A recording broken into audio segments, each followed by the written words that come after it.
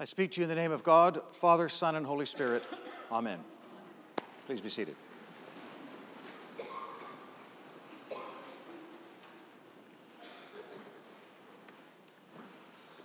I'm going to be talking about these two wonderful readings, the two readings from John, the letter and the gospel. And I'm going to start with the letter because it talks about how anyone that says they love God but hates their neighbor is a liar. So if you are a lover of God, then you will love your neighbor. And the obvious target of that message is for people who aren't loving their neighbor. And it's pretty easy to grasp. The concept is not particularly controversial anymore. But at the time, the point needed to be made. Certainly in our context, I know that intuitively and culturally, we tend to evaluate ourselves as a church by how well we express that principle of love and compassion to each other and to our community. That seems to be ingrained in our culture. Even if we don't live up to it, we know we should be. So it's there. So it's not telling us anything we don't already know. And it's not telling us anything that we have to proclaim to the world. So it's important, it's critical, but it's not particularly interesting. What's interesting is the gospel, because that is far more in opposition to the culture in which we live. The gospel talks about how if you're going to bear fruit, the fruit being something to do with your character or your love, if you're going to be doing that, you have to be attached to the vine, which is Christ. If you're not attached, then you're like a branch that has fallen off of the source of its life, and you will wither and die, and you're useless to everybody. You might as well get thrown in a fire and burned. This is not, judgment and damnation. It's more a sense that a vine grower that's trying to produce fruit is not interested in the vines, in the branches that have fallen off the vine. So they're no good anymore, is the main point of the image. And that's the countercultural part, because that has to do with the religion bit of what we're about. And it ties in interestingly in terms of our messaging to the community about our hall. We all know that if we say, we're a church, please give us money, no one out there is in the remotest bit interested. And in fact, they're somewhat hostile to do that, because the prevailing winds these days are that religion is part of the problem in the world, not part of the solution. They like everything about what we do except the religion bit. So, feed the hungry, hooray, excellent, we applaud that. Good food box, wonderful. Free space for community groups like Sparks and the schools and all that kind of stuff, great. It's just the religion part that we don't want to have any time with. And that's what the gospel's about, because the contention is that without the religion bit, all the other stuff withers away and dies. And that, I actually believe that. That is something I am happy to proclaim to you, because I've seen it. I've been around long enough to know that when the spirituality withers and fades, then the other stuff also withers and fades. And worse than that, it becomes warped. Augustine had some very good insights into human nature. He was a little weak in some areas and strong in others. But one place where Augustine was very strong is that he recognized that the problem with being a sinner or with sinning is not that you don't have any love, because you still have lots of love. It's just that your love has become disordered. You love wrongly. The attachment, which should be something that gives life, starts to suck life away. And so the interpretation of what sins are that they are disordered loves. So, classic example, alcoholism. That there's nothing wrong with a glass of wine, but when the love for wine becomes disordered, it destroys you and all that you care about, your relationships and all the rest of it. And you get to things that are less obvious that you can have disordered loves with. Your reputation, for example. It's good to have a good reputation in small towns. In fact, that's your most important possession, because if you lose your reputation, you lose everything. And your reputation facilitates good interactions with others around you. You build trust with your neighbors. But when you have a disordered love to your own reputation, then things start to turn sour. There's still a love there, but the love has become disordered and the sin starts to creep in and it starts to twist into something that it ought not to be. And we're all prone to this. Everything that is good, everything that we love can be disordered.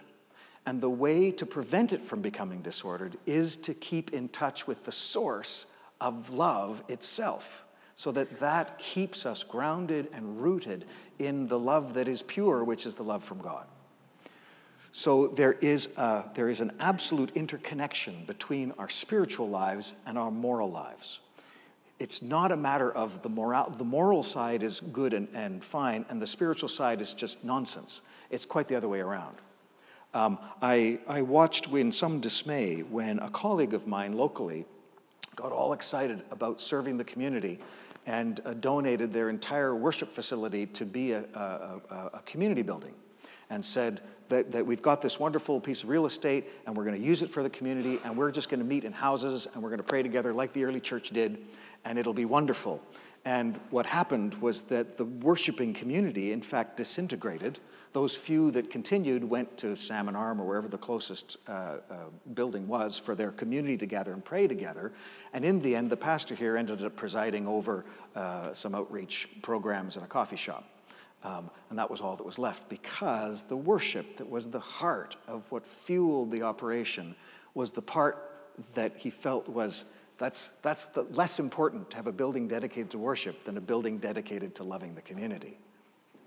So the message from John is that what we are doing right now, wasting time together, is the best thing and the most important thing that we are doing. We are wasting time in God's presence. We are reconnecting ourselves with the source that fuels everything else, that gives life to everything else. And when we are disconnected from that spiritual connection, from our prayer life, from our openness to God, that's when things start to go sideways. That's when our baggage starts to get in the way. That's when our anxieties start to get in the way. That's when everything just spins us out into something that's not love. So this notion of the vine that provides the energy for us as branches, the connectedness of us to the vine, is what fuels the love that we have for the neighbor. And of course, you can't say you hate your neighbor and say that you love God, because you've cut yourself off from the source, and it's obvious in your behavior. But more subtly, if you think you can have the neighbor love without the God love, then you're also mistaken. It's both and. And I know, even speaking for myself, life in ministry is a life where I'm supposed to be all about God all the time. And I'm not.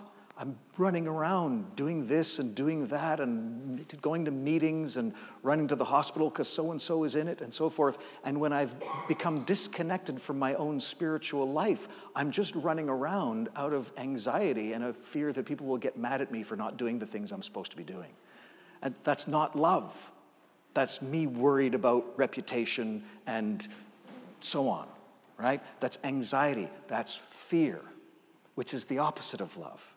Love has no fear. Love and fear are opposites. And so for my own good, my own well-being, I need to keep reconnecting. Sometimes my prayer life falls to crap. It's true. But that's why at least once a year I go to the monastery to waste a week. All I do at a monastery is take a bit of reading, might not even be heavy reading, wander in the woods, and go to church 5 or 6 times a day. That's all I do.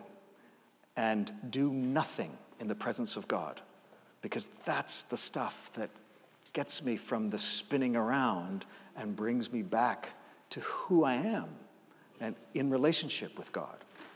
And that's my lived experience. And so I can say from personal experience that when I've become detached from the vine, you might as well throw me in the fire, because I'm not doing anybody any good.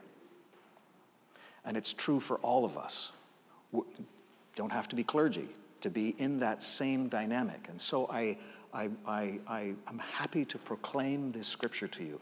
I feel it. I live it. I live it every day. I feel it when it's not working. I feel it when it is working.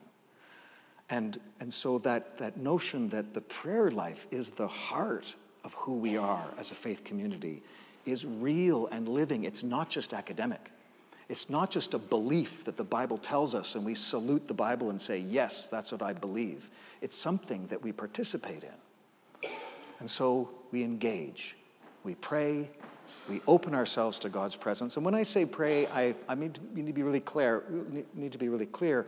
When we think of prayer, we often think of intercessory prayer where we're talking to God, asking God for stuff, asking God for help and engagement in the concerns of our life. The kind of prayer I'm really getting at is just the opening to God prayer. It's where is God right now? It's the kind of prayer that we do when we're in silence, but it's also the kind of prayer that we can do every moment of our ordinary lives as we go through our regular life, to do it in a mindful way. Where is God in this moment is the kind of prayer that I'm really trying to get at. And that's the source of all the fruits that we talk about: peace, joy, patience, love, gentleness, self-control. Pick a list. There are a number of options of lists that you can have. So connect to the source, all the rest will flow. And so thank you for being here with us, doing the most important thing that we do. In the name of the Father, the Son, and the Holy Spirit. Amen.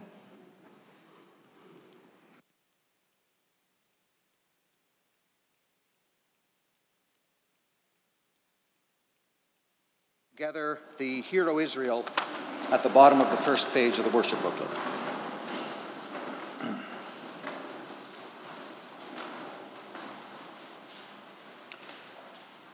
Hear, O Israel, the Lord our God, the Lord is one. Love the Lord your God with all your heart, with all your soul, with all your mind, and with all your strength. This is the first and the great commandment. The second is like it: love your neighbor as yourself. There is no commandment greater than these.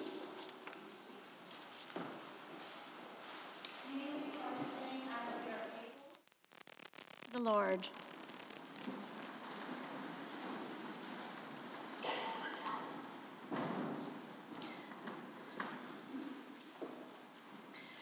Lord, we come to you with thankful hearts and with an awareness of our many blessings.